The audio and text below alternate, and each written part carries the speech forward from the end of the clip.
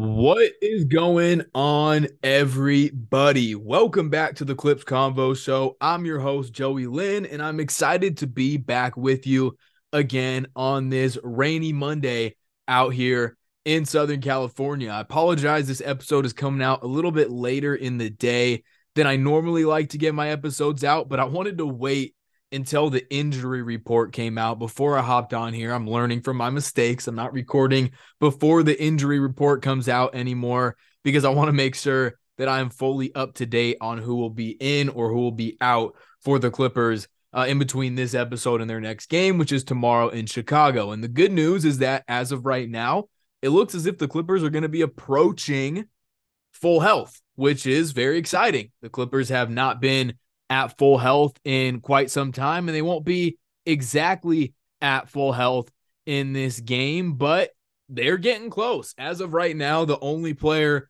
who has been ruled out is John Wall. There are some questionable statuses to keep an eye on. One of those is Marcus Morris, who has missed the last 3 games with a rib contusion, and that's something to keep an eye on. Reggie Jackson as well is being listed as questionable, and Robert Covington is the third Clipper who is being listed as questionable. So an interesting development there because Marcus, obviously, as I said, he's missed 3 games with the rib contusion. Reggie, I'm kind of surprised to see him being listed as questionable because he was out for the previous game in Cleveland. I thought it was more so just a rest situation on the last half of a back-to-back. But it looks like he may be actually dealing with some sort of injury right now if he is not just cleared to play tomorrow as things stand currently. And then Robert Covington was away from the team for personal reasons, so it's good to see him now upgraded to questionable because it indicates that he is at least thinking about rejoining the team if he hasn't already for this game in Chicago. He has not been ruled out a day in advance, which is certainly good news. So there's your injury news. As I mentioned, I want to make sure I waited until that dropped before I hopped on here and recorded because, as you guys know, there have been way too many times where I've recorded an episode, talked about this player or that player, and then all of a sudden they're on the injury report and that becomes completely irrelevant. So that's the injury report situation. Before we go into some of the stuff that I wanted to talk about on this episode, I kind of had my outline ready for this episode before we got a few more trade rumors and reports kind of floated out there. I believe it was The Ringer who came out with an article talking about what the Clippers should do, kind of what they're hearing in terms of what they might do. So while this isn't a trade episode like my last two, where I still wanted to hit on that because it's still a big topic right now with the trade deadline 10 days away. I'm recording this on January 30th. The deadline is February 9th. So we're getting real close. And as you guys know, the Clippers almost always do something. Usually it comes, sometimes within the last hours of the trade deadline, usually within the last few days. So we may be like a week or so out from the Clippers getting active at the trade deadline. But circling back to that article I was referencing, 2 names that popped up for the Clippers as potential targets, potential trade candidates were Fred VanVleet, who we've talked about a few times on the podcast, and Mason Plumlee.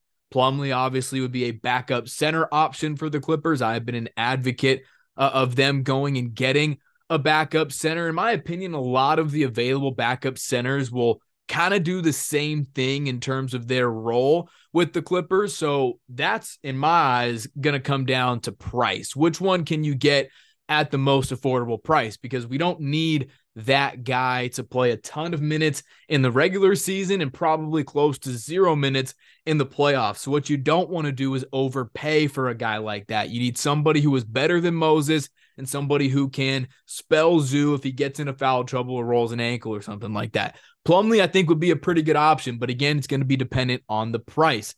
As for Fred VanVleet, this is an interesting one for me because when you talk about the point guards that the Clippers have been linked to with Mike Conley, Kyle Lowry, some people have floated D'Angelo Russell's name out there, although we haven't seen as many reports directly connecting the Clippers to him. It's just been more so speculation based upon the trajectory of those 2 teams. But in the last week, since I've been on this podcast, the Timberwolves have been playing really good basketball, arguably the best basketball in the conference, and D'Angelo Russell's been a big reason why. So because of that, I really don't see him being on the table. Definitely not for a price that the Clippers could afford. So I don't really include him in this group. But when you look at guys like Conley, look at guys like Lowry, and then you look at a guy like Fred VanVleet, where you're thinking, well, that's obviously a much better choice than those other 2 point guards. And in a vacuum, yes, you're correct. Fred VanVleet is a better player than both Kyle Lowry and Mike Conley. But because of that, he is also a much more expensive player than those 2 guys. Both of those 2 guys are at the end of their careers. I mean, really could be out of the league as soon as the next couple of seasons, just with the way that their declines have developed over the last season plus, and with their age. I mean, guys just don't last in the league much longer than, where those 2 guys are at right now. So because of that, they're not going to be very expensive, or at least they shouldn't be, as opposed to a guy like Fred VanVleet, who is not only going to be expensive in a trade package, but he is also going to be expensive in terms of retaining him. And that's what I wanted to hit on, because that is something that I don't believe is being considered enough when people are talking about the price of trading for Fred VanVleet. Because if you take a look at his contract, it's a little bit concerning. It is a little bit concerning because he is set to become an unrestricted free agent in 2024. The next year of his deal, which is after this season, is a player option for almost $23 million. It'll be interesting to see how he approaches that. I think with some of the reports that we have seen, you could probably assume that he's going to decline that and look for a longer-term deal on an extension, whether that be with the Raptors or whatever team he ends up on after the trade deadline. And that's where you got to start asking some questions if you're the Clippers, because theoretically, if you go and trade for Fred VanVleet, he's going to require a legitimate package because, as previously mentioned, he's 29 years old, unlike guys like Conley and Lowry. And while he's certainly experiencing a down year, which we're going to get into in a little bit as well, he's still a better player than those 2 guys. When you just look at player for player, he's a better option than both Conley and Lowry and some of the other older point guards that, their names have popped up in connection to the Clippers. So because of that, he's going to require a real package. But theoretically, he could opt out at the end of this season and go sign somewhere else for a major price, something that the Clippers might not be willing to pay. And if that's the case, then you risk departing with pretty key assets, whether that be players or future picks, for a guy who's only here for half of a season. That's part of the concern. The other part of the concern is what the Clippers could potentially end up doing if they try to avoid that outcome. Now, if you trade for a guy like Fred VanVleet, you have an opportunity to offer him more money than other teams. Even a team like, the Houston Rockets, who could end up with a bunch of cap space. Not a lot of teams end up actually having cap space in free agency because of the way the league has gone with these max deals, and it's usually teams that are not in contention. We don't know where Fred VanVleet's mind is at right now. He's already won a ring, and now he's looking to get, he's already gotten paid too. He's on a 4-year, $85 million deal, but he's looking to get even more than that. So because of that, there's a possibility that a team, we'll just say Houston in this hypothetical, could throw him more money than the Clippers are willing to pay, or more than they would like to pay. Now, in that event, the Clippers have a decision to make. Do you let Fred VanVleet walk? And like I said, you face that scenario of parting with real assets for a player who was a half of a season rental, and God forbid you don't win a championship and you just threw those assets away for nothing, or you decide to match or exceed whatever he was going to receive from a team like Houston, and now you're tied up with a 3, 4, 5-year extension with a guy that has not been very good this season and has shown some real signs of decline. And again, he's only going to be 30 next season, but still, that's a very, in my eyes, relevant and important thing to look at. So for that reason, I am out on Fred VanVleet, because as previously mentioned, he is better than the 2 options when it comes to Lowry or Conley, but I still don't think even at his best, he is what this team needs. And he has been far from his best this season. And of course, there's people who point to his minutes per game. being part of that with him playing 37 minutes per game. Under Nick Nurse, he is notoriously known for playing his guys heavy minutes, but that's pretty standard for what we've seen from Fred VanVleet over the last few seasons. He was at 36 minutes a night in 2019-20, 37 the next season, 38 last season. He's actually playing less minutes per game this season than he was last season, and his numbers are just not good. He's shooting 39.2% from the floor, which is the worst mark by a point guard in the entire NBA. He's tied with Killian Hayes for the worst efficiency from the field amongst point guards. I believe he's fourth worst in the entire NBA, down there with guys like Jabari Smith. I mean, players who have just been very, very bad on the floor this season. He's only shooting 34.3% from deep, which is a concern of mine because while I believe that clip would probably go up playing next to Kawhi Leonard and Paul George and getting a lot cleaner looks, you have to knock down threes if you're going to play next to those two guys. And that's something that Fred VanVleet has not done at an efficient clip this season. So there's other things to look at outside of just this idea of Fred VanVleet, which in a lot of people's minds is that guy who, helped lead Toronto to a championship off the bench. I mean, obviously he was playing behind Kyle Lowry, but everybody kind of knew what was going to happen at that point. He was coming off the bench. He was providing good minutes for the Raptors. And then everybody kind of knew that next season, once Kawhi left, he was going to have to take a big step forward. And he did. The season after Kawhi Leonard left, Fred VanVleet bumped his points per game up nearly 7 points from 11 to 17.6 points per game, increased them even more the next season to 19.6, and then was an all-star last season, averaging over 20 points per game. All of that is great. And all of that is what I call the idea of Fred VanVleet. But a lot of times the reality is not quite what the idea of a player is. And that's my concern with Fred VanVleet, because while he is a lot more talented than some of the other options, he's still just 6'1". His efficiency has been very poor this season. And while I think that would increase next to Kawhi Leonard and Paul George, I just don't think he's the prototype that they want next to those two guys. You guys know where I land on this conversation. I'm much more in favor of just giving these minutes to guys like Terrence and Luke than leaning into a guy like Fred VanVleet who's going to cost you, one, a lot in assets, and two, a lot to retain. So I am against the Fred VanVleet noise right now. I don't think it makes sense for the Clippers, but I guess we will have to wait and see what happens. And what that leads me into is, well, let's take a look at the guard play right now for the Clippers. It's been a hot topic on every single episode.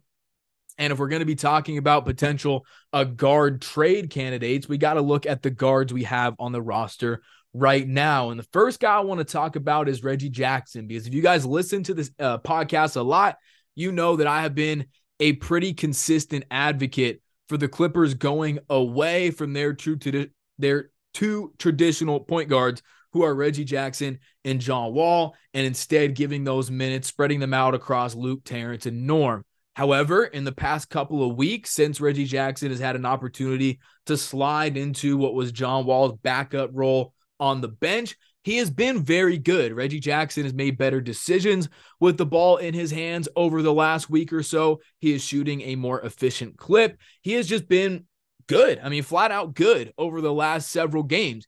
And that has to be acknowledged, because we have seen Reggie Jackson be very good at times with the Clippers, but we've also seen him struggle quite a bit at times with the Clippers. And if this recent development is a sign of him turning the corner and getting back to some of that 2021 playoff action that he had, I don't want to really go all the way there and say that that's what he looks like, because that was truly special and truly an outlier in terms of his career production. But it's similar in terms of the efficiency. You're not going to have that volume, but the efficiency has been pretty close to on par with that. So because of that, you start to think, okay, maybe is Reggie turning a corner?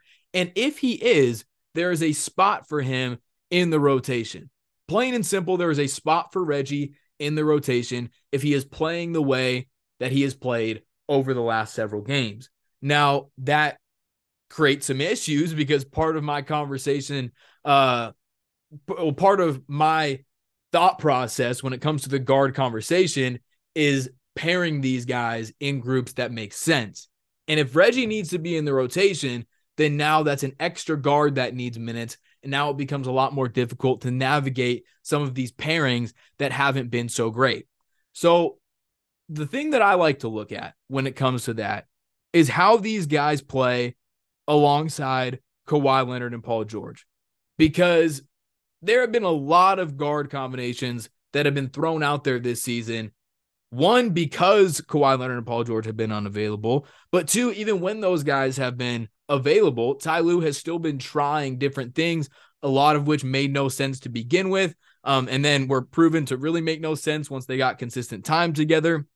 And we've seen a lot of confusing combos out there for the Clippers this season. So to kind of filter through a lot of that noise, I like to look at combinations that include Kawhi Leonard and Paul George, because the bottom line is that if the Clippers are going to do anything of relevance in the playoffs and even throughout the rest of this regular season, Kawhi Leonard and Paul George need to be healthy, available, and on the court. That is the bottom line. So if that's what the ultimate goal is, you want to try to have guys out there that complement them well.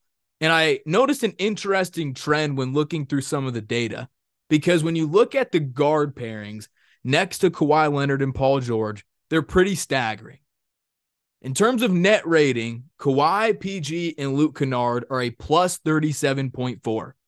Kawhi, PG, and Reggie Jackson are a plus 13.4.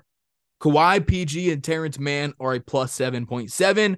Kawhi, PG, and Wall are a negative 3.4. And Kawhi, PG, and Norman Powell are a negative 9.8.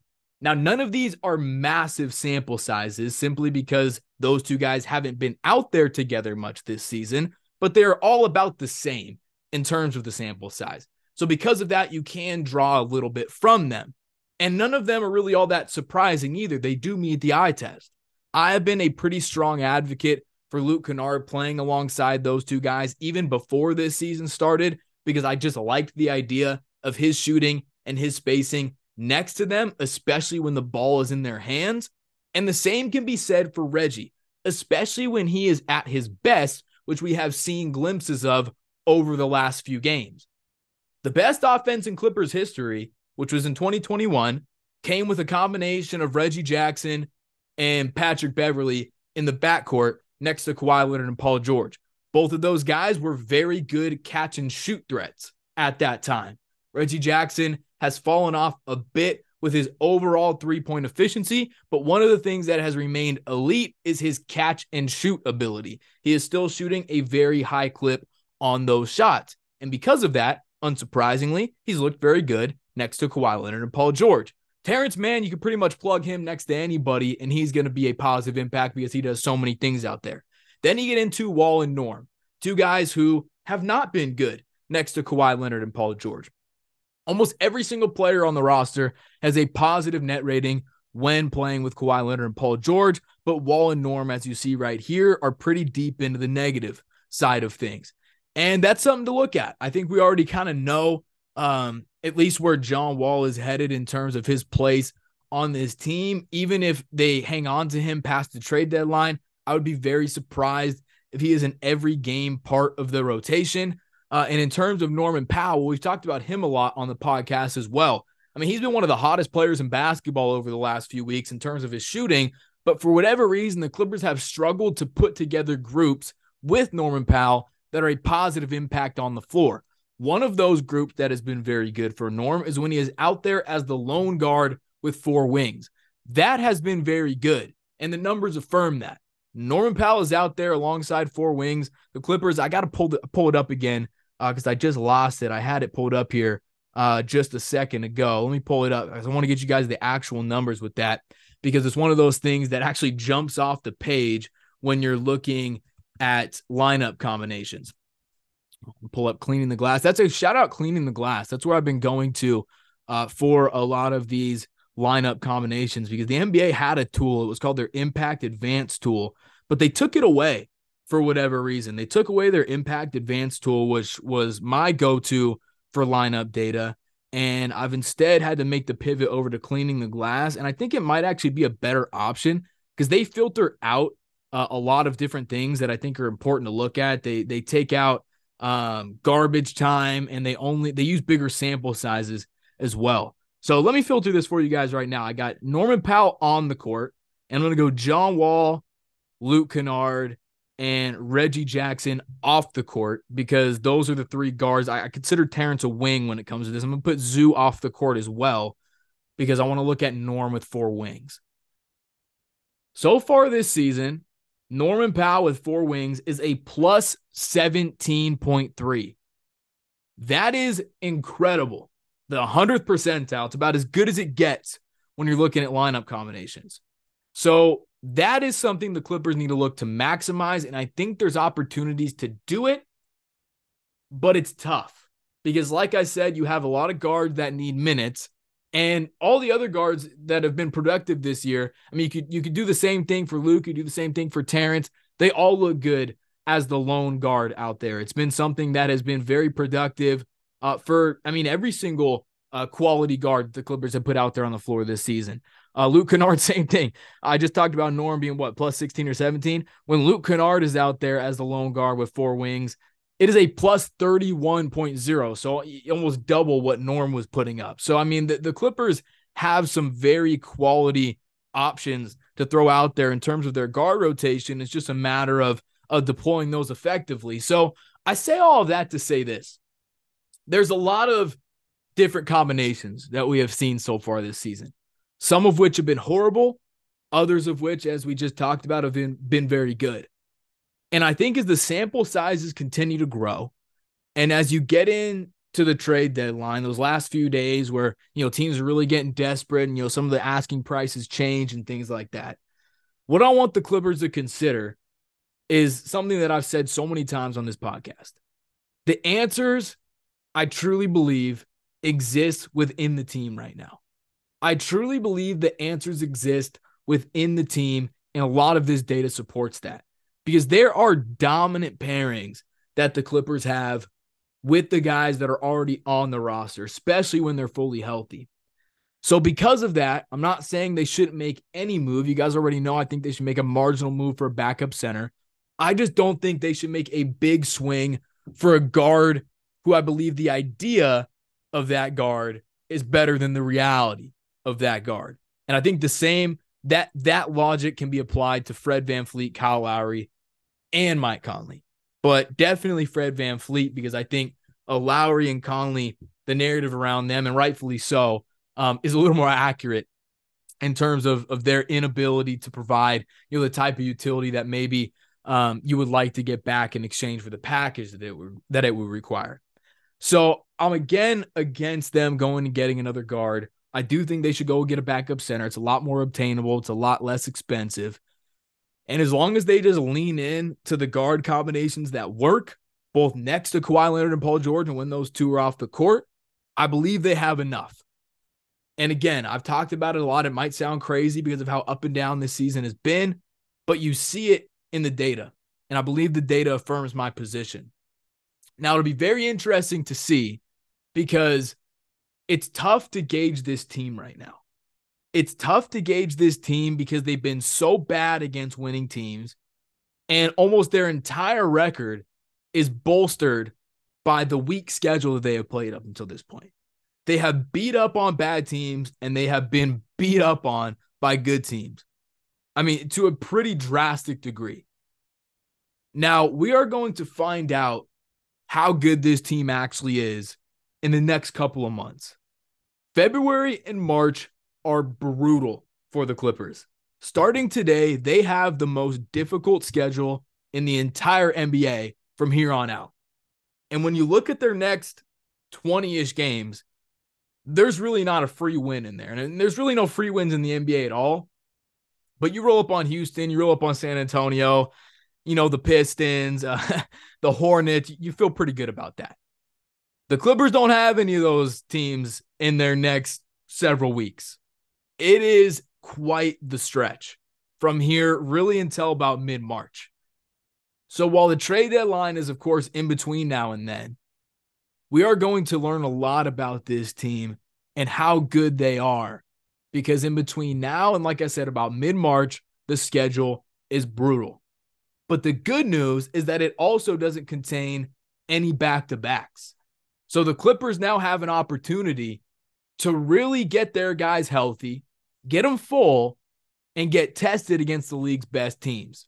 That is what I'm excited for, because we haven't, in my eyes, gotten a great look at what this team can or cannot be. We have seen them struggle against some of the league's best teams, most of the league's best teams, but a lot of that has come with guys out.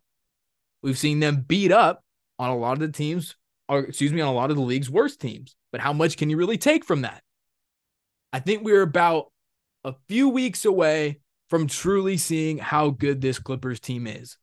And what I want to see is them maximize their best groups, which certainly exist because we've gone over so many of them on this podcast, not just today, but over the last several weeks, and see what that does, how that holds up against the league's best teams. And in my eyes, I don't believe you need to make a trade in order to find that out. So we will have to wait and see, but it is going to be a very telling next few weeks. And it starts tomorrow. The Chicago Bulls are not a great team in terms of record, but they got talent. And they got the type of talent that the Clippers could struggle with. Because Chicago, they are a high offense, low defense team. They've talked about that a lot. I don't think the numbers actually reflect that as accurately as I think it is in terms of how their balance is from offense to defense. Because when you look at team ratings, I'm going to pull it up again just to have it in front of me. You guys know me. I don't like to just say stuff to say stuff. I want to make sure I'm accurate here. Because when you look at offensive rating, the Chicago Bulls are 22nd. And when you look at defensive rating, they are 13th. So what that says, of course, is that they're a better defensive team than offensive team in terms of where they rank in the league. But when you listen to their players talk, guys like DeMar DeRozan, leaders on the team, they have been very upset with the team's defense over the last several weeks.